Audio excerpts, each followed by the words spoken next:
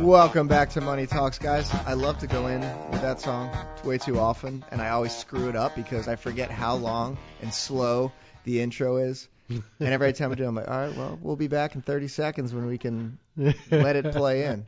Yeah, exactly. Good song, but slow intro. Good discussion, guys, and, kind of towards the end there, we talk about dividend-paying stocks. I think it's a perfect segue into the first question we've got for this week. Before we get into that, throughout the week, feel free to send us your questions. You can call our question hotline at 1-855-429-9166. Leave us a voicemail. We'll answer your question on our next show. Can be anything financial planning related, investment related. If you got, a hot stock tip you want us to vet, feel free to give us a call and ask us that. Alternatively, you can email us at drgene@hensler.com. That's HENSSLER.com. So our first question this week, guys, Kyle from Alpharetta. I remember back in the day, Gene wanted to avoid telecommunication stocks. But now I'm seeing Verizon show up in more and more of my screenings. Should I buy? What's a good price? So my connection there from the dividend-paying stocks is Verizon is actually in our recommended portfolio for our equity income portfolio, that dividend-paying portfolio you guys mentioned earlier. And to answer your question, so back in the days when Dr. Gene would say don't buy telecommunication stocks, the concern there was that there was no earnings growth, and outside in other sectors at the time there was much more opportunity to get some significant earnings growth. The telecommunications sector has changed tremendously over the past 2 years. If you look back, I think it was September of 18 is when GICS reclassified it. You would look at the telecom sector, you'd have AT&T, Verizon, CenturyLink, and maybe like two or three more, and it was 5% or less of the S&P 500. Well, a couple of years ago, they reclassified it to communication services. So now if you look in there, you've got companies like Disney, Facebook, Alphabet, or Google, if you want to call it that. Still got Verizon, AT&T, Comcast, Netflix. So it's a much different sector now. So you don't want to avoid exposure overall to that sector. Well, especially considering there's cell phones now, right, which there weren't back then when he had first started talking about these. And you also had a more monopolistic environment, which ironically Verizon came about as a result of, right, because of the breakup of, was it AT&T, I think? Yeah. So it was a very different landscape. To your point, Nick, I think it's significantly changed. Absolutely. It should be viewed that way. And there's still not a tremendous earnings growth expected out of Verizon as a whole, only about 3%. But what we own it for is, as I mentioned, the dividend. You look at its valuation. It looks attractive. It trades at about 12 times earnings, which in this environment, 12 times earnings? Yeah, that's pretty cheap. Predictable cash flows? Yeah, super attractive. So couple that with the more than 4% dividend yield, and you see why we like it. Not to mention, KC mentioned we like to look at companies with a good dividend coverage. Well, Verizon's dividend is covered more than 2 times by earnings. So if earnings got cut in half, they're still able to sustain that dividend without having to go to the bank and borrow just to cover it. So it's a good case for the answer to his question. Yeah. I mean, is it cheap? Yeah, absolutely. And you know what I really think a lot of people have forgotten about, because I don't know why, but recently it's just been coming up more and more lately. And I keep having to remind people that I think we in general as investors are becoming numb to what the market does over time because of what it's done in these recent years. And so in a market like this where everything's so expensive, it's not always about what can I find that's got the best growth or the most optimal growth. It's we need some protection. So some of it is what's got the least downside. Yeah. There's got to be this balance, and everybody's still looking for these. How much cheaper can you get than 12 times earnings, right? Right. Where can I find another Apple that's going to be up 80 to 90% for next year? It's not about that at this point. I think with Verizon, too, what you have going for you is the evolution of 5G, right? So earnings are only expected to grow 3%, but you have to consider they're having to invest heavily in infrastructure to build out the 5G network. Yeah. And then I think that's going to persist. That's a forward-looking 3% expectation, but they're going to have to go and bid on additional spectrum because there's limited 5G spectrum right now. There's going to be an auction in the next year or so, and they're going to have to try and gobble that up so that they can ensure that they still continue to have that premium network, which justifies them charging higher prices, which should fall to the bottom line. So once they get that CapEx out of the way, you'll see the bottom line starting to fatten up, margin expansion, and it should bode well for a company like Verizon. So Kyle, I'd say, I'd say buy it. I think it still looks attractively valued right now. I don't think you need to wait for And it's still going to give you some protection, because I don't know about you, but I've got Verizon, and I don't plan on letting my cell phone go if we go into a recession. In fact, it's no way. That's become a non-discretionary expenditure. Yeah, it really that's is. It's staple-like. Yeah. It's staple-like at this point. All right, guys, let's pick back up with some listener questions, and I love this next one. We couldn't have planned it any better. Didn't look ahead to see this prior to coming up with the dog of the week, but they seem to go hand in hand. Paul and Stewart, we'd ideally like to pay for our daughter's undergrad college out of pocket. We want to reserve loans for grad school or doctorate. Any creative ideas for finding extra money? Define creative. Well, Paul and Stewart. So if you're listening via podcast, just rewind to the second segment and listen to the dog of the week. Find yourself a reliable Uber driver who's ready to head south of the border.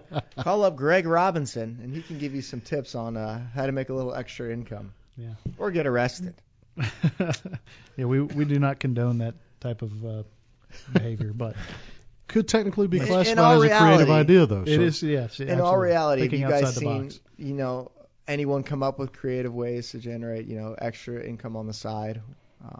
Meaningful. I mean, sure, there's little ways, yard sale type things to get extra money, but that's not going to cover your college expenses by any means. It really comes down to, it's one of these other things that's so circumstantial. How much free time do you have? What are you passionate about and could actually make a bit of a side gig out of? Some people these days drive Uber and do pretty well if you're in the right city. Sure. Yeah, I mean, the other thing is you can kind of look at your balance sheet and see, do you have assets that could be earning you money somewhere? Like, for instance, your home.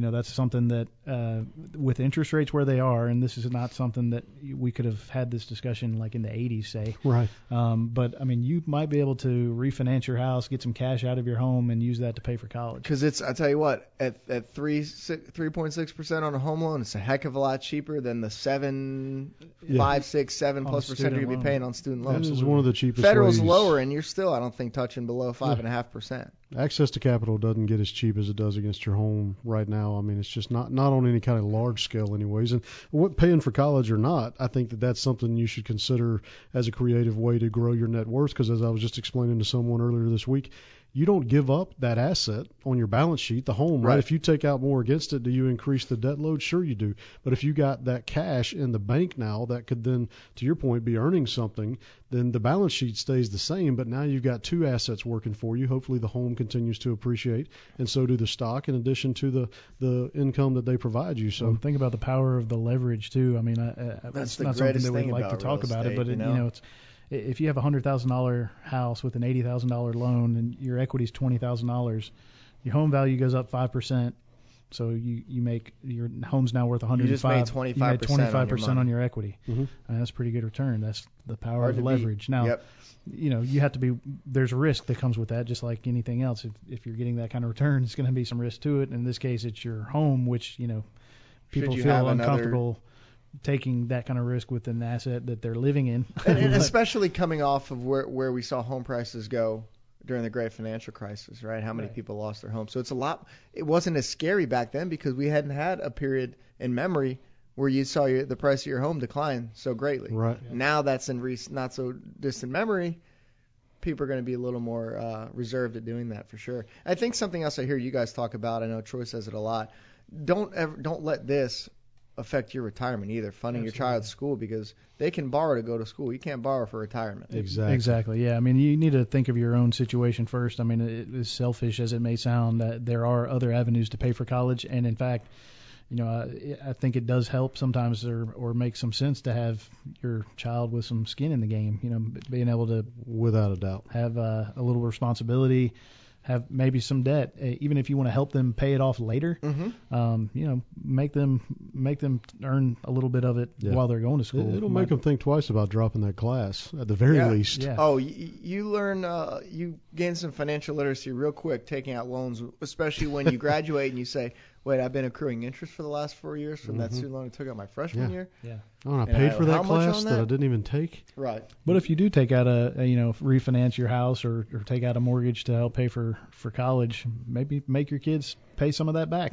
Charge them some kind of, rate of interest or whatever, just like it's a student loan, but it's going to be a heck of a lot cheaper than a student loan. Yeah, make it help them learn a lesson. Mm-hmm. And there's other assets too. I mean, if you have cash value life insurance, there's opportunities there to either borrow against that cash value or even cash some of it out, depending on what your needs for life insurance are. I mean, to Jared's point, it's very circumstantial. Depends on your individual situation. But aside from kind of getting a side gig, you can look at your balance sheet, find financial assets that can be earning you some more money or give you some flexibility to be able to help pay for college. But to Nick's point, don't sacrifice your own retirement at the expense of paying for college for your kids. Sure. Yeah. Yep. Simple question. Kind of probably got a little deeper than you expected on that one, but I think it's all good information that for things to consider if you're looking for ways to really afford college, not just earning a little extra money. Next question comes from Matthew from Paulding County. Jared, we got one of your neighbors out here. Yeah. Says, okay, I admit I went to one of those pop-up tax prep places. I have a super simple return since I don't itemize. But the preparer saw that I would owe this year and asked if I contributed to my IRA in 2019, basically telling me I can make a contribution to my IRA instead of owing tax. That doesn't sound right. I know my tax bill isn't a lot, but this still seems too good to be true. Well, it actually isn't, because you would get a deduction for the contribution to that IRA, and therefore that deduction may take your tax liability down enough to where you wouldn't owe anything, and you get to keep the same dollars that you would have otherwise, at least depending on where your income is. If Correct. your income is above the threshold, which I can't remember what it is off the top of my head, but then you mean the maximum contribution this year is $6,500. Well, just the income threshold for a deductible contribution to an IRA. Oh, look, Kelly Lynn's probably got it for us. Yeah, look at there. Well, so it depends on which way you file. I mean, if you're married filing joint, $123,000 is basically the threshold for a deductible IRA. So if your income is above that, then it would not be deductible. And so then you wouldn't save any money on taxes by making an IRA contribution. But if you have a 401k at work, contribute to that. I mean, you've got the limit there. There's no income limit. Your in limit, for contributions is I think $19,500 for this year for somebody under 50 years old, and then you get a $6,500 catch up to make it $24,000. And you can contribute until the tax deadline. Yep. For the previous year. Yeah, he mentioned 2019, so it was $6,000 for 2019. Right. But at the end of that's the point here is if you make a contribution to a tax deferred account, so 401 IRA if you're under the threshold, you get a deduction for that contribution, which in turn actually could lower your adjusted gross income and therefore bring down your tax liability and ultimately causing you to maybe get a little bit of money back, in fact, instead of owing some. And should you do that? Probably. I would rather pay myself in the retirement account than pay Uncle Sam. So absolutely. Yeah. We all agree on that. Assuming you've got the cash flow to be able to swing it, then absolutely. Yeah. Well, if you're in the top tax bracket of 37% and were to make a $6,000 deductible contribution, you could save as much as $2,200 in taxes, as Kelly Lynn has so generously outlined for us here. Got the numbers for us. Yeah, it's Thank good you, stuff. Kelly Lynn. See what happens when we read the prep? Oh, yeah.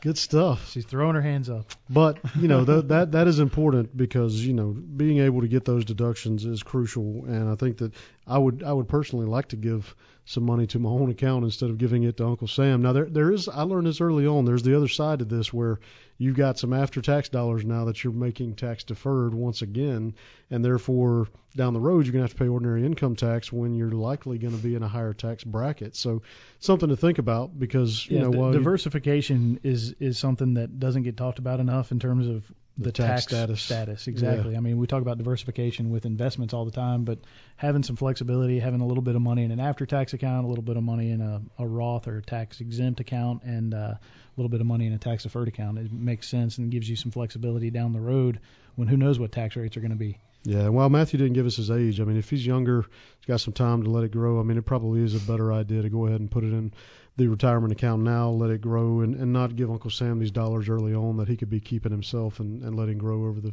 next few decades if he's young enough. Yeah, save often and early if you can, right? That's right. Well, unfortunately, guys, we don't have time to get into any more questions. Kelly Lynn's probably going to shoot me for not getting to KB Homes, but we'll cover it next week. But just looking for the week ahead, a lot of big economic news. We got a couple of PMI data points throughout manufacturing and services next week. some home price data. So going to be an interesting week. I think we head higher because nothing can stop this market. What do you guys think? Mark it up. Got to go up from here. Mark it up. You heard it here. Thanks for listening to Money Talks. Have a great week.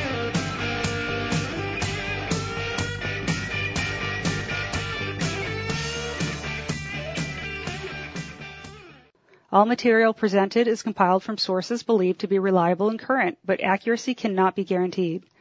The contents are intended for general information purposes only. Information provided should not be the sole basis in making any decisions and is not intended to replace the advice of a qualified professional, such as a tax consultant, insurance advisor, or attorney.